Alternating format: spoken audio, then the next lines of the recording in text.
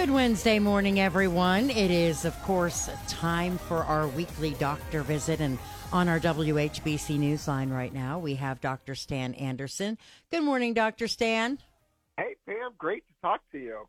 Well, I am thrilled that we're going to talk about this multivitamin situation. I've always wondered if it was a good thing to take one or not. And, you know, you always hear some people say, oh, I take it religiously, and now there might be a good reason to. Explain to us what this study is regarding Alzheimer's. Yeah, so this was something called the Cosmos study. So this was looking to see whether or not there was a difference in people that are taking a multivitamin that had 20 or more different components. So if you look at your vitamin that you're taking and it only has 3 or 4 or 5 different components, that was not what this study was looking at. The Cosmos was looking at the ones that, if you look at the label, it's got 20 different supplements that are found in it. And what they found was over a couple-year period that the people that were over the age of 60 that took this ended up having a better brain function.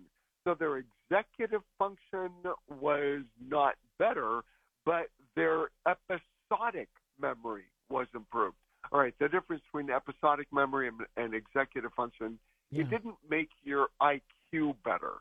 So what it it made you be able to remember the things that you used to know. That's what it helped you to remember better. And so it was pretty clear that taking a daily multivitamin slowed global cognitive aging by the equivalent of about 2 years compared to placebo.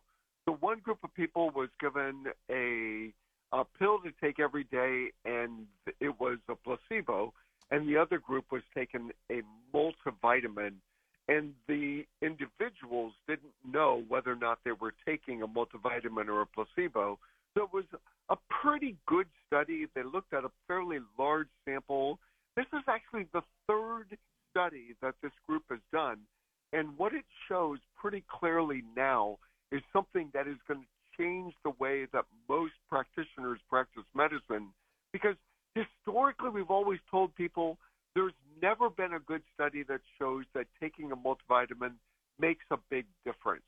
And so the study that I always quote was the old study from California that looked at 130,000 seniors, and half of them were taking a vitamin, the other half were not. And at the end of 5 years, there was no difference in outcome. Well, this is the first one that was looking at brain memory, brain function, and what this clearly showed is that people that are taking a multivitamin with at least 20 components in it ended up having better episodic memory, where they basically slowed global aging by about 2 years. So this is going to change some things within medicine, and this is it just was published just on Friday, and so this is a new thing, and so at this point now, as of when this study came out, I have now been telling people over the age of 60 that it may have an effect of stabilizing your episodic memory, your memory of things from long ago, and it will help to delay aging. That's pretty good news. Now, do you have any tips on how you select a multivitamin? Anything we should know? Yeah, so it basically makes sure that it's one that has a lot of things in it. So if it's just got 4 or 5, then it probably isn't going to be giving you the benefit. It's the ones that have the multi, so that would be the ones that are a lot. So the Centrum Silvers, the one a day, those would be the ones that generally would fit into this category. Okay, very good. Wow, good to know, since I'm over 60. Yeah, so, I mean, it's pretty cool. It basically does say you're not going to hurt yourself, and it will stabilize things. It doesn't make your memory better. It basically makes your memory so that it doesn't get any worse. Yeah. That's the big thing about it. So people that take a multivitamin, they're not going to necessarily feel better unless they have a specific deficiency and the multivitamin replaces that. But for the vast majority of people, yeah, the reason to take a multivitamin is basically to keep things as good as they can be rather than to try to repair a deficiency. If you have a deficiency, you should probably take more than what's found in a multivitamin, but the multivitamin is designed to keep things stable.